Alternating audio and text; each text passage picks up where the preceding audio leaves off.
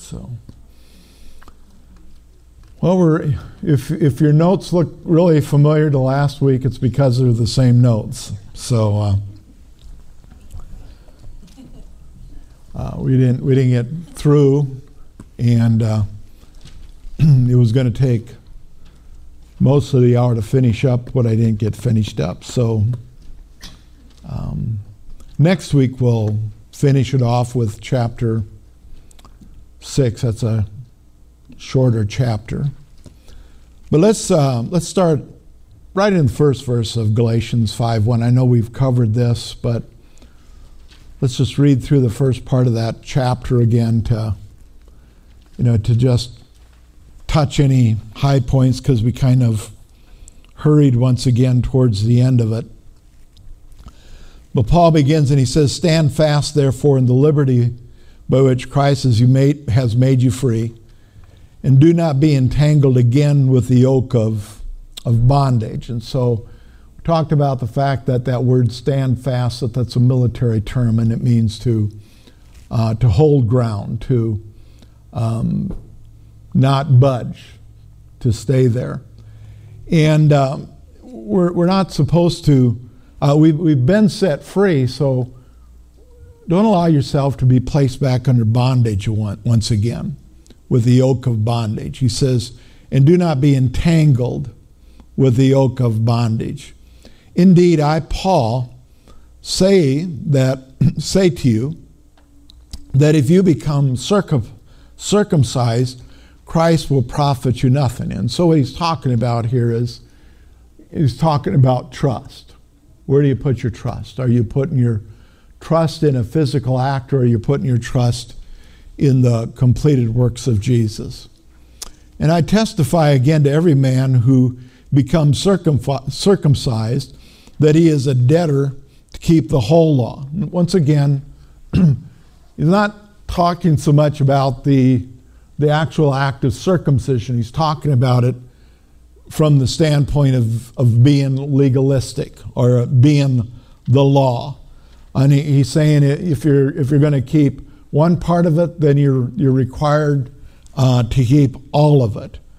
There's no "I'm doing my best," or "we try." That doesn't qualify. He says if you're going to keep circumcision, if you're trusting in that, you've got to keep it all. Verse 4, "You have been estranged from Christ, who attempt to be justified by the law. You've fallen from grace." And remember, we talked about this last week as well, that falling from grace doesn't mean, it isn't talking about us falling back into sin or whatever. Falling from grace is when we get back to trusting in ourselves again for our salvation, because that was the downfall of the children of Israel. That was the downfall of the law. That's why the law was presented in the first place, because they weren't trusting in God. They were convinced in and of themselves that they could do it. They could keep it. And so he's saying that when you fall back into that, that's what falling from grace is.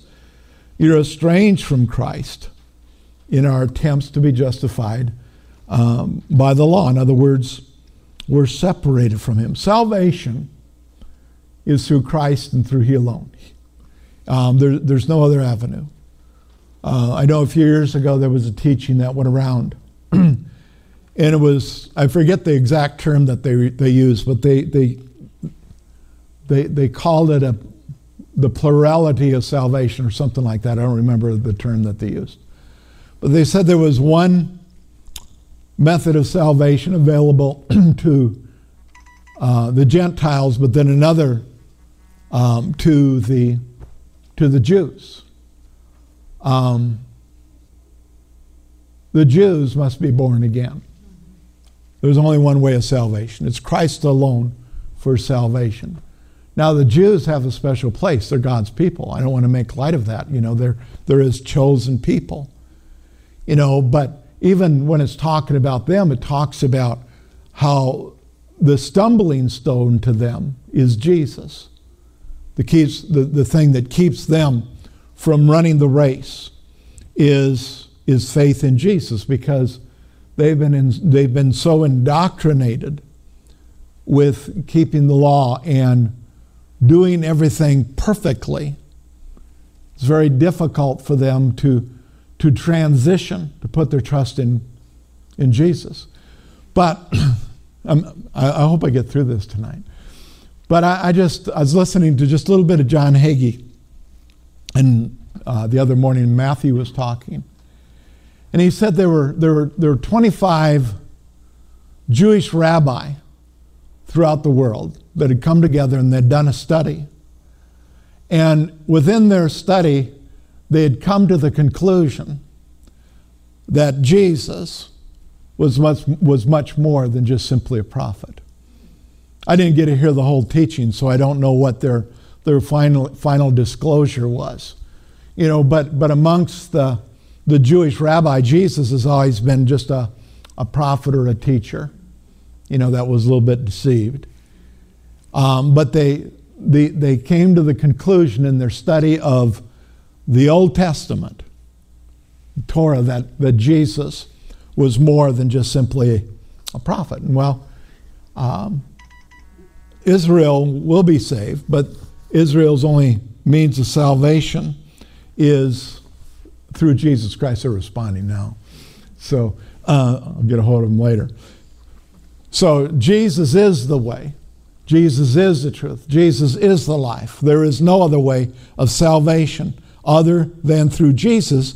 And that's the point that he's bringing across here. The issue isn't really circumcision. The issue is, what are you putting your trust in? Because what the Judaizers had done to the Galatians is they had moved them away from putting their trust in Jesus and in He alone, and they began to put their trust in their works once again.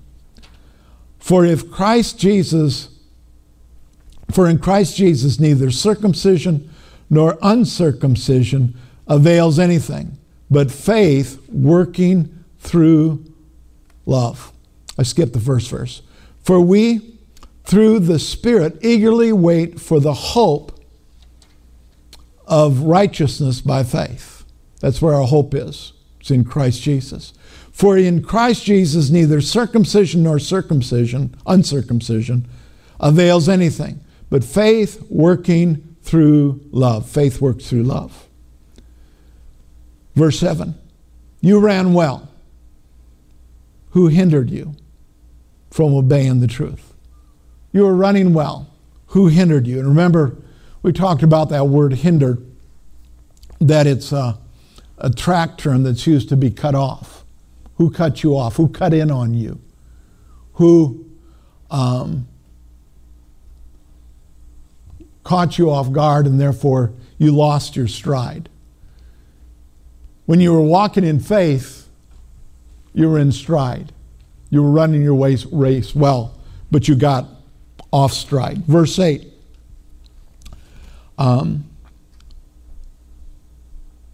This persuasion does not come from him who calls you. In other words, the one who called you isn't doing this. Now, verse 9.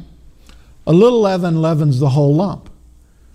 And I made reference to this last week, and I just want to make reference to it again, as oftentimes when we think about the leaven, we think about sin. But sin isn't the topic in the context of what he's talking about here. In the context of what Paul is talking about in his teaching, he's talking about the law, or trusting in anything other than putting our trust completely in Christ Jesus. And so what he says is a little leaven leavens the whole lump. In other words, if I trust the fact that I go to church every Sunday morning for my salvation, that's leaven. If I trust the fact that I take communion once a month as a means of salvation, that's leaven. If I trust the fact that I was baptized as an infant, that's leaven, because I'm putting my trust in anything. So it isn't just, Understand, when we're talking about law, it can be anything.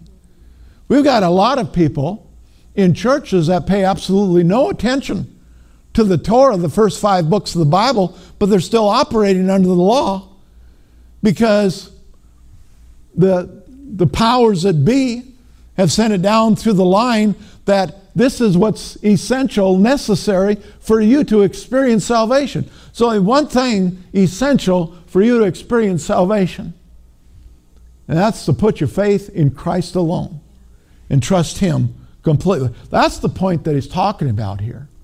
And so when we're talking about the Judaizers, what they're doing can be attributed to what so much of the church is doing, the so-called church. There was somebody that got a text by accident. They were making reference to us at Abundant Life Ministries as being a cult. And of course, I know the church that these individuals go to. But what they don't realize, if you take the definition of cult, the church they're going to, which is a typical denominational church, fit in better with the description of a cult than what we do. Because we don't trust anything but Jesus. And that's what Christianity is. Christianity is Christ's followers. And we trust in Him. And we trust Him in Him alone for our salvation. So a little leaven will leaven a whole lump. The Protestants were celebrating 500 years of the Reformation. And I'm convinced of one thing. Martin Luther would be excommunicated today. The dude was radical. And he wouldn't fit into the form that's been structured. He wouldn't fit in. And they would call it rebellion, but he would rebel against it because he'd have nothing to do with it. I believe the same thing is true of Wesley. I believe the same thing is true of Knox. All of these great reformers, they would not be accepted today because of their radical positions.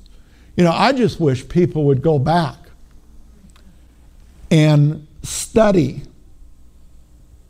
I'm not talking about America's founding fathers. I'm talking about the church's founding fathers as Protestants, our founding fathers. Because we would find, I have found, that their teachings don't line up with the teachings that are coming out of the denominations that claim them today. And so anyway, that's just another thought. But see, this is the thought. A little leaven leavens the whole lump. I remember in the denomination that I grew up in, there was reference to infant baptism. It was an important element. It was an important ingredient. But it wasn't emphasized as strongly as it is today. And I've seen the evolution of that to where it came to the point to where they began to preach, unless you're baptized, you're not saved. And I know this for a fact because I was in a Bible study one time with people with infant baptism, and I was going through the foundations, and so I'd gotten into water baptism, and so I knew I had some sprinklers there, but I wasn't gonna back down just because of the sprinklers, and so I taught on immersion, and and they took issue with it, and so I said to them, then according to what you're saying, if a baby is born and that baby isn't baptized, but that baby dies, that baby goes to hell. They paused and they looked at me and said, yes, that's what I believe. I don't believe that. I believe in the age of accountability.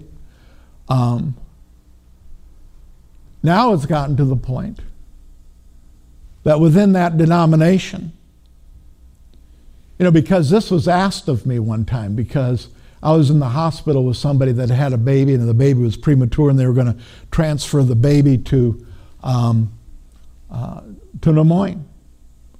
And one of the nurses asked me if they wanted them to get a little thing of water so that I could baptize the baby before they left to Des Moines. I says, no, that's not necessary. But you know what? I rephrase that. Many of these pastors, the moment that their child is born, they baptize them in the delivery room. And then they'll have the service of baptism in the church. But they do that because of fear. Let me tell you what the law, I'm not even going to get to the new stuff tonight, but this is what law will do to you. It promotes fear. Jesus came to bring us peace. Jesus came to bring us joy. Jesus came to bring us comfort. All of that is totally opposite of what when somebody begins to impose their laws. What if I don't get my baby baptized? What if we don't get it in time? That's the kind of God we serve. That's going to move, that's going to motivate us by fear. It's not my God. I tell you, when I got introduced to Jesus, or peace. Anyway, hallelujah. Verse 10. I have confidence. Here Paul says, so after he said all this, he says, I have confidence in you in the Lord, that you will have no other mind, but he who troubles you shall bear his judgment, whoever he is. And of course, he's talking about the Judaizers. And I, brethren, if I still preach circumcision, why do I still suffer persecution when the offense of the cross has ceased? And so he's saying, because they were saying that actually Paul still believed in circumcision. He says, well, if I do believe that, then why are you still persecuting me? But notice the terminology then, because he says, because if that's the case, then the stumbling block, the obstacle of the cross has been removed. You can't have both. We either walk by faith or we walk by obeying the laws that have been laid down, whatever those laws may be. And he says, why trouble him? Lost my place. And I, brethren, if I still preach circumcision, why do I still suffer persecution when the offense of the cross has ceased? Because if we're trusting in our efforts, the cross has no effect in our life. In other words, it's no longer a stumbling block. It's no longer a problem because it's been removed. I could wish that those who trouble you would even cut themselves off. We talked about that last week. That, if a little is good, much must be better. He's using the same concept as Butterfinger candy bars. Butterfinger candy bar used to be about this big. Now you go to the store and they're about that big. So if a little is good, just think how much better a lot is. And that's why he's talking here, and he uses it in reverse in reference to circumcision. For you, brethren, have been called.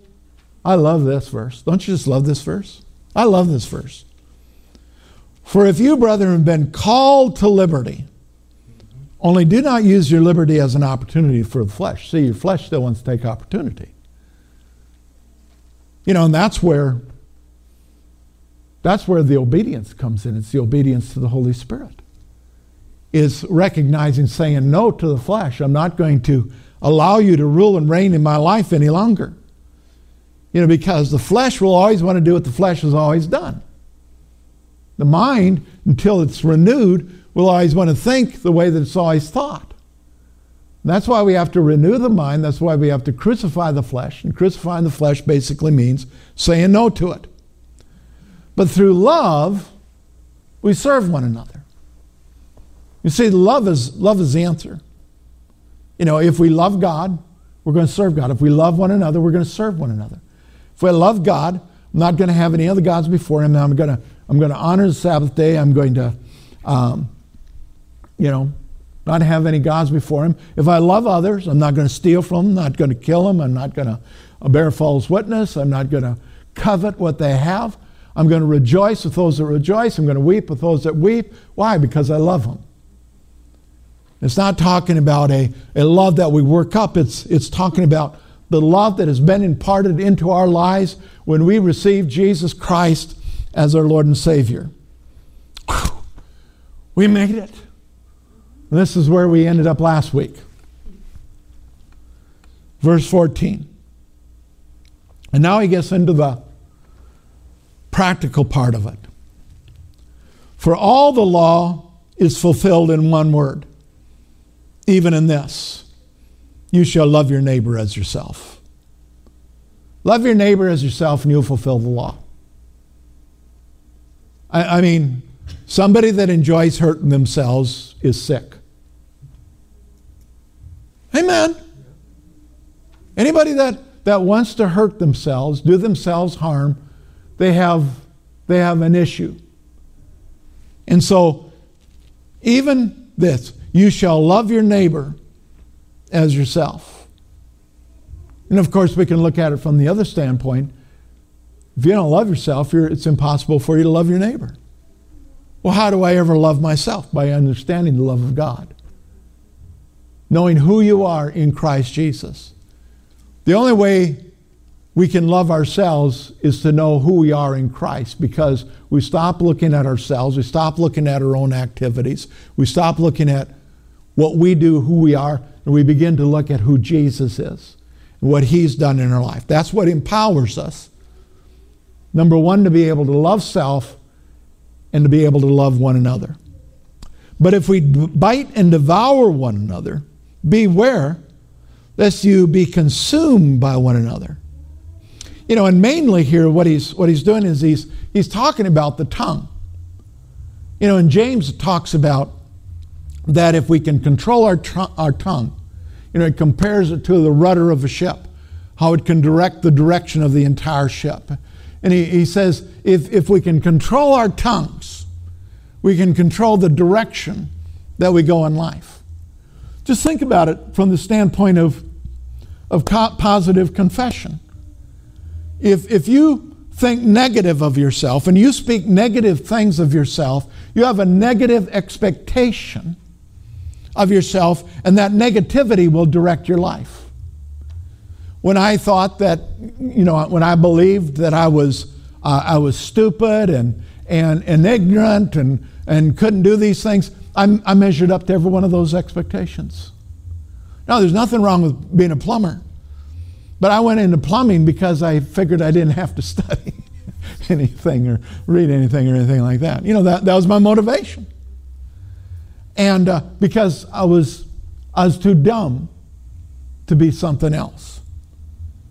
But coming to understand who I was in Christ Jesus allowed me to go back to school, allowed me to get my training for the ministry, allowed me to go back and get my bachelor's and master's and doctorate. It's knowing who I am in Christ Jesus that enabled me to do that. And that's how it is in our life. And so, but that's how it is over other people. How do we speak over other people? How we speak over other people is oftentimes a direct reflection of how we see ourselves. Because if we've got to tear everybody else down, what that says is that we have a low image of ourselves and we're trying to bring everybody else down to our level. And so that's why it's important for us to know who we are in Christ Jesus. The bite and the devouring that'll destroy. Then verse 16. I say then, Paul says, I say then, walk in the Spirit, and you shall not fulfill the lusts of the flesh. Walk in the Spirit, and you shall not fulfill the lusts of the flesh. Remember what we read earlier in verse 13. Only do not use liberty as an opportunity for the flesh. How do we do that? By walking after the Spirit. Walk in the Spirit, and you shall not fulfill the lusts of the flesh. For the flesh lusts against the Spirit, and the Spirit against the flesh. And these two are contrary to one another, so that you do not do the things that you wish. So what do? Well, it's just like Abraham. Remember we read a chapter ago. What did Abraham have to do with Hagar, which represented the law of the flesh? He had to lop it off. That's what we have to do. We have to say to the flesh, no, I give you no place in my life anymore. I cast it out. Now, of course, we can't cast out our flesh. We got to live in this thing until we either die or Jesus comes back. You're stuck with it. And so we might as well make all the improvements that we can. Amen. Don't shut me down now. But it's as we walk in the Spirit, walking in the Spirit, and we focus on the Spirit, that's what gives us dominance over the flesh. But most of the time what's happening is the flesh is dominating. I don't want to do that. Okay, we won't. I'm too tired this morning. Okay.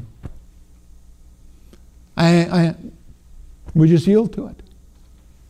Rather than walk after the Spirit and give it its proper place in our life. Verse 18. But if you are led by the Spirit,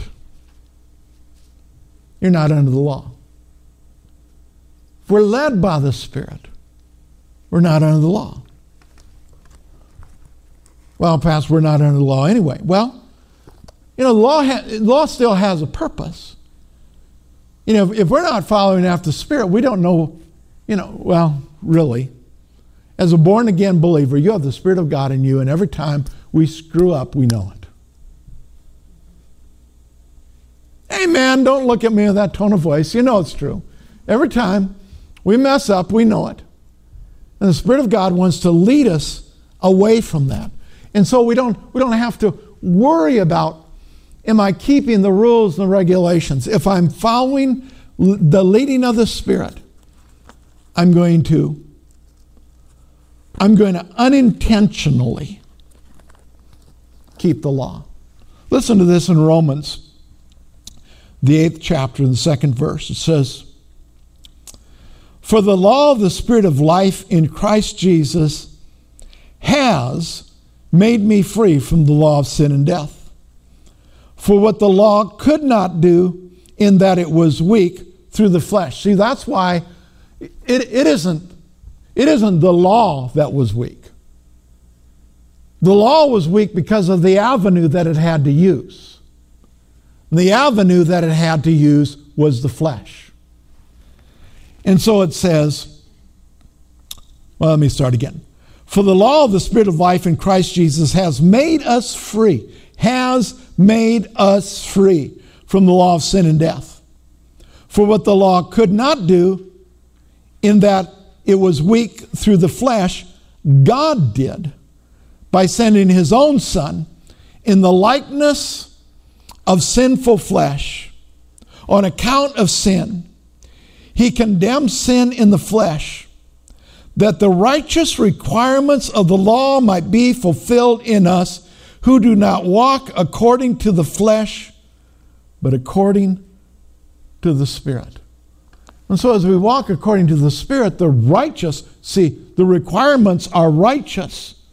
The righteous requirements of the law are fulfilled as we walk in the Spirit.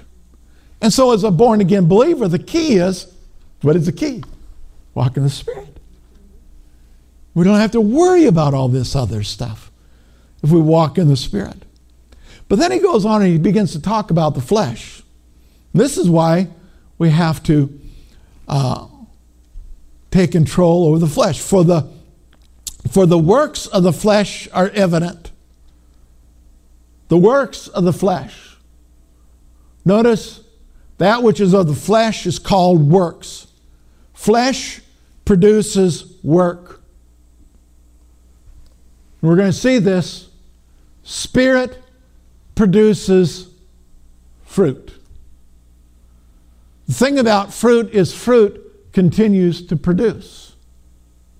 Flesh produces works, and all you get out of works is a wage. Out of works, you get what you deserve. But when we walk in the Spirit, it produces fruit. And that fruit continues to produce. But it says, now the works of the flesh are evident, which are adultery, fornication, uncleanness, lewdness. And here he's talking to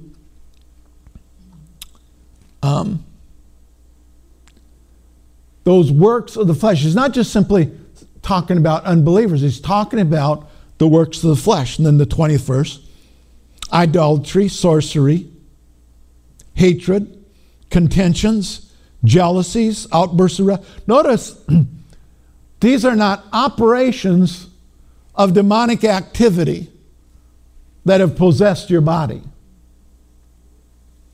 These are the works of the flesh. You know, I can remember when I first started to hear about demonology and so forth. I'd go to meetings and I'd just pray that somebody would cast the devil out of me. Pastor. No, really. I just want him to cast this stuff out of me. Well, nobody ever did. And the reason they couldn't was because it wasn't a devil. It was my flesh. What I needed to do is get born again. And even after I was born again, I needed to renew my mind and get control of my flesh. And so he's not talking here about demonic activity. Now, demonic activity can be involved in any of these things. But as a born-again believer, it's impossible for you to be possessed of the devil. He can intimidate you. He can influence you, but he can't possess you. Because, don't get mad with this terminology, you're possessed by the Holy Spirit. He lives in your spirit. Now, the only difference is the Holy Spirit will not make you do anything. He will not control you. He'll lead you. The leading of the Holy Spirit. The devil wants to control. And so, if you have this fear that I have a devil, just be at peace. You don't. Well, how do you know, Pastor? Because if you're here, I'm assuming if it's not so, then we'll take care of it at the end of the service. But I'm assuming that you're born again. If you're born again, your spirit is filled with His Spirit. There's no room for devils. And so envy, murder, drunkenness, rivalries, and the like. The like means, just in case your deal isn't mentioned here. It's not an all-inclusive list, but it's all-inclusive. Of which I tell you beforehand, just as I told you in time past, that those who practice such things will not inherit the kingdom of God. So they say, well, you see, if somebody does these things, they're not born again. No, practice means that this is your lifestyle. Sinners sin because that's what sinners do. Sinning is foreign to our nature because we have a brand new nature in Christ Jesus. Old things have passed away, all things have become new. So sin is foreign to us. Now, maybe we've not taken the word and applied it in our life to where we've been able to come to the realization of that. Or maybe we've allowed the flesh to be in so much dominion, have so much dominance in certain areas of our life that we struggle with it. But sin is not natural to us. That's why, that's why so much sin is done in the dark. Because just like Adam, we're trying to hide. Because it goes contrary to who we are. And so here it's talking about inheriting the kingdom of God. I believe it's talking about that if we're involved in these things, we're not going to experience the abundance of the blessing that's available to us in the kingdom of God. And it isn't because God doesn't want to bless us. We in a sense are rejecting what Christ has made available to us. But it's no longer our lifestyle. It's no longer our nature, because our nature has changed. These are the works of the flesh. This is what flesh produces. And like I said, it's not a complete list. 1 John 3:9, it says, whoever has been born of God does not sin. Whoa. I mean, that's kind of scary if you stop right there, because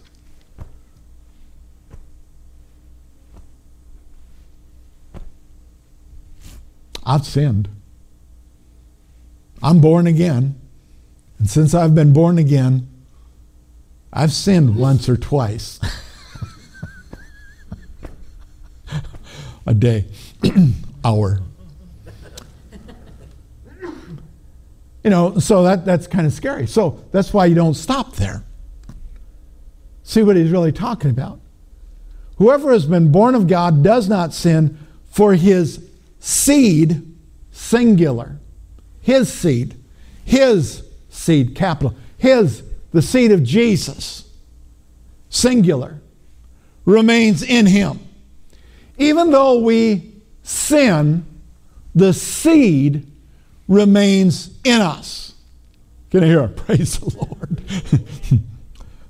And he cannot sin. He cannot sin. The seed, the Jesus in us. Therefore, our spirit cannot sin. That's why if we follow the Spirit, we will not sin, because he has been born of God. Our spirit has been born of God. Not our way of life. We slip. We make a mistake. Sometimes with our eyes wide open, we walk into it. But the moment that we do it, we know we've done it. Let's not go with the Adam syndrome. We immediately go to him and acknowledge it. Repent, which means we make a decision. We're turning from it. Not going to go there no more. The seed is in our spirit man.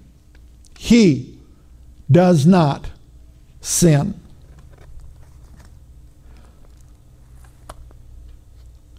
Notice what it says here at the end of that. He says, of which I tell you, therefore, just as I also told you in time past. Notice it's personal. It's directed to us each individually. Just as I told you in times past, that those, all of a sudden, it becomes impersonal. Because he's talking about those out there. He changes it to those. First he's talking to the Galatians. But then he makes his reference to those, the Judaizers. That when we come in and we begin to try to operate in the way that they're telling us to operate, we're going to start experiencing the works of the flesh because we're no longer in the Spirit. That's why he says, having begun in the Spirit, are you now going to be perfected by the flesh, by the works of the flesh? It's all evolving around that same subject, and he brings it in at this point because he wants us to see what's going to happen when we revert back and we begin to try to operate by the flesh once and again. In other words, trying to keep certain rules, certain regulations, whatever it may be. Are we supposed to just rebellious and just run away from everything? That's not what he's talking about, because remember he says, don't use your liberty as an opportunity for the flesh. Now I see why individuals have problems with how some people have approached grace, because they've approached it from the standpoint, I can just do anything. Not if you're walking after the Spirit. Somebody that thinks they can just do anything, they talk about grace, but they're operating in the flesh. And so we can have the grace of God but still operate in the flesh. But why would you? Because it's foolishness. 1 Corinthians.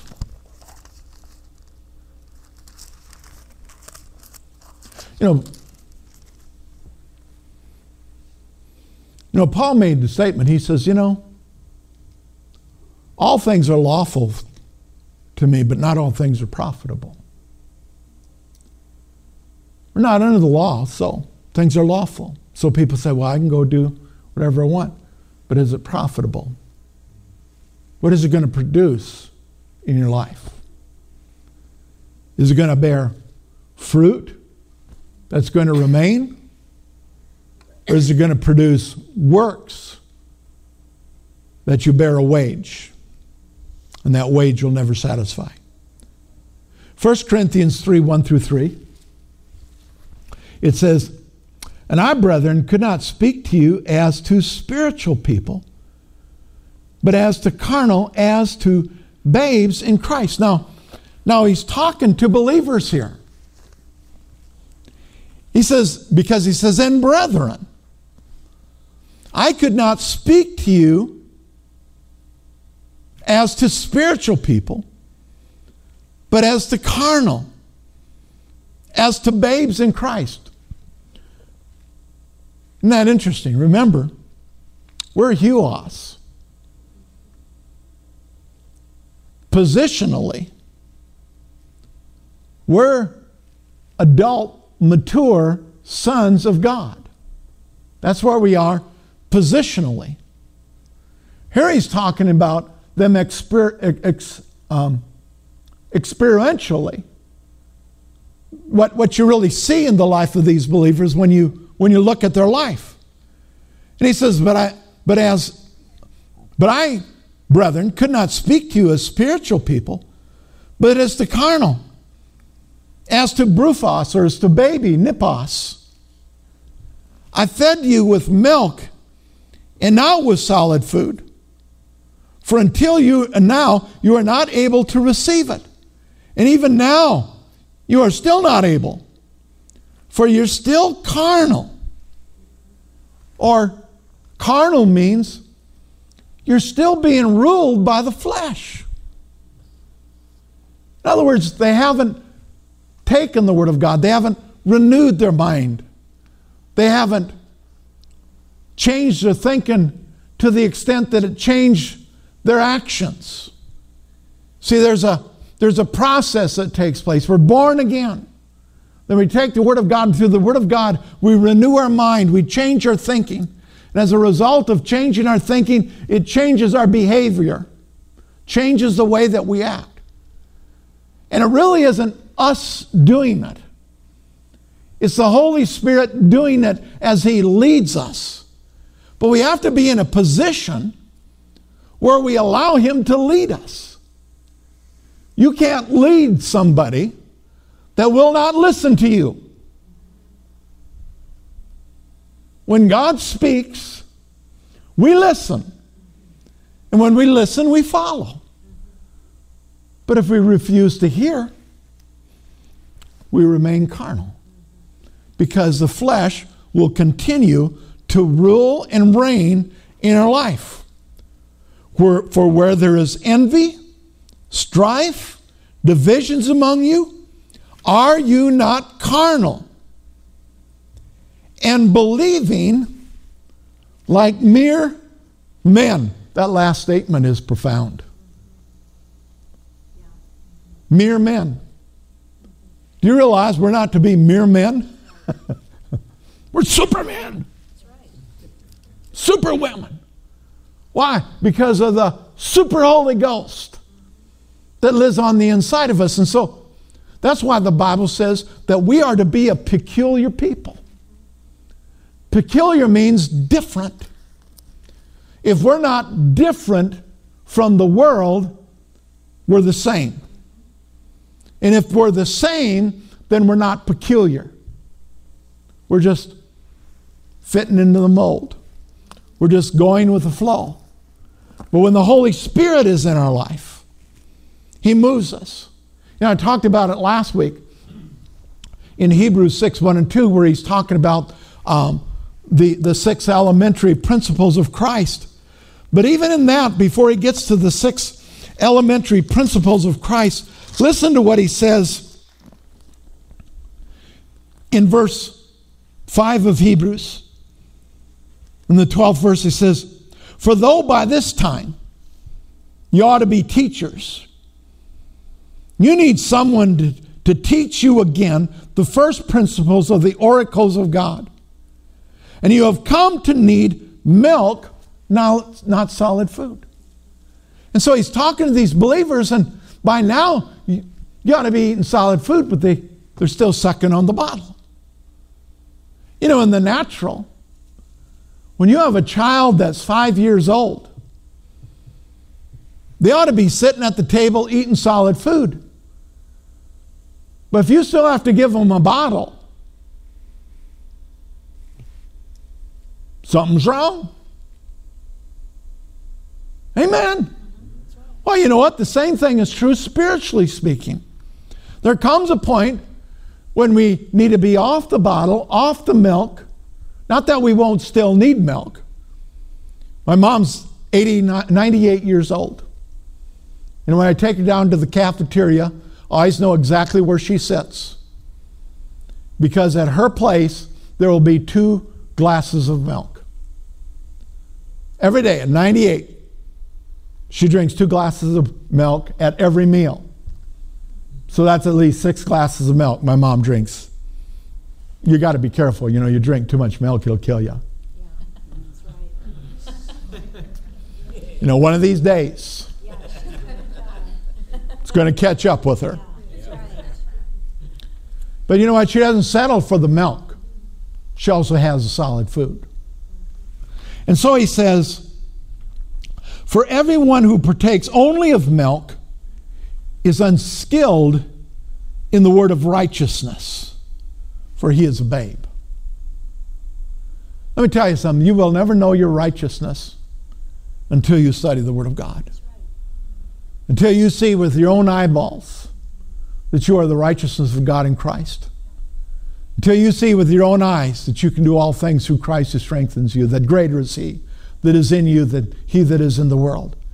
Until you read for yourself Ephesians, the 1st chapter, where it talks about all that you have in Christ Jesus, you'll still be a babe. But solid food belongs to those who are of full age. That is, those who by reason of use have their senses exercised.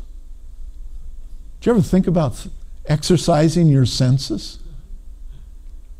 How do we exercise our senses? We study the Word, we see what the Word says, we act upon it.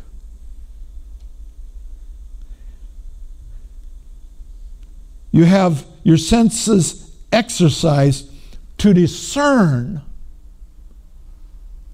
good from evil. Somebody says, well, I didn't know it was right. Then you've never studied the Word. You've not exercised your sensors to be able to discern between good and evil. That's what spiritually speaking, that's what a baby is.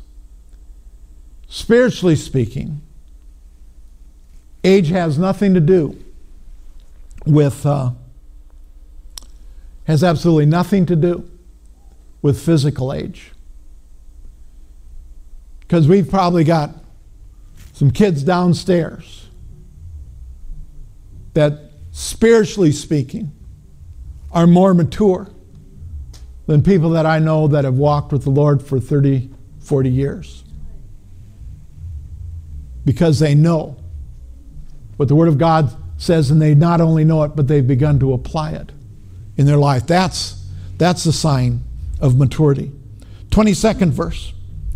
But the fruit of the Spirit is love, joy, peace, long-suffering, kindness, goodness, faithfulness, gentleness, self-control. Against such things there is no law. In other words, it's the child of the free woman, the fruit of the Spirit. The fruit of the Spirit is what comes, and this is the great debate. Is the fruit of the Spirit the Holy Spirit or the human spirit? Well, it doesn't matter, because they're one. But see, we try to divide it and we argue about it because we don't really see it as being one. I'm one with Christ and Christ is one with me. The Holy Spirit lives on the inside of me. He has filled my spirit. And so I'm wall-to-wall Holy Ghost. And so are you. Now, I listed those fruit and gave a real brief description of each one of them, and then there's some of them have some scriptures, and so I'll just encourage you to study that out for yourself. Verse 23, again, the end of the verse says, against such things there is no law. When we're led by the Holy Spirit, there's no need for the law. Verse 24, and those who are Christ's have crucified the flesh with its passions and its desires. The flesh is the bondwoman. Passion and desires is what it produces. And so it says, those who are in Christ Jesus have crucified the flesh. This is, here it says it's already done. Your flesh has been crucified. But yet, Paul says, I die daily. In other words, there's an ongoing event where we have to put to death the deeds, the passions of the flesh every day. It's an ongoing process that's going to continue until the day that we are face to face with Jesus. But this is where the tongue comes in again. This is where our direction comes in. This is where what do we believe comes in. Do we believe that our flesh has been crucified with Christ? Do we see it as being hung on that cross, that it's dead, that it has no longer any right to tell me what to do? It's kind of crude, but when I was pastoring up in Waupaca, Wisconsin, on an Easter morning, I had a friend of mine come in and preach that morning. And when he was going to school, he lived out in Oregon. In Oregon, you didn't have to be a licensed funeral director to be able to pick up bodies, and so they'd hire people to just do that. And so while he was going to college, that was one of the things that he would do for all these big funeral homes. He'd just go in the middle of the night and pick up people for him. And he says, it's a very interesting thing, though. He says, when you get that body and you put it on that slab, He said you can tickle it, you can slap it, you can do whatever, it doesn't respond. The reason it doesn't respond is because it's dead. We need to see our flesh as being dead. That it doesn't respond to the things of the world. Brother Hagin said this one time. He said, I haven't been sick a day for 25 years. But he said, I've had lots of opportunities. We will continuously have opportunities to allow the flesh to rule in our life unless we recognize it as being dead. Because if it's dead, it has no voice. Verse 25 and 26. If we live in the Spirit, it's the condition. If is conditional. If we live in the Spirit, let us also walk in the Spirit. Let us not become conceited, provoking one another, envying one another, if we're in the Spirit. And we are, because we are in Christ Jesus. Amen? Works, you earn a wage. You get what's coming to you. I don't want what's coming to me. Fruit is what is produced. You don't ever hear a tree grunting. At least I haven't. This building is made of trees, and it grunts a little bit when the wind is blowing. But to bear fruit, you'll never find a tree grunting, trying. It just does because that's what they do. We bear fruit because that's what we do. Because we're children of God, led by the Holy Ghost. Amen. Be blessed. Have a good evening.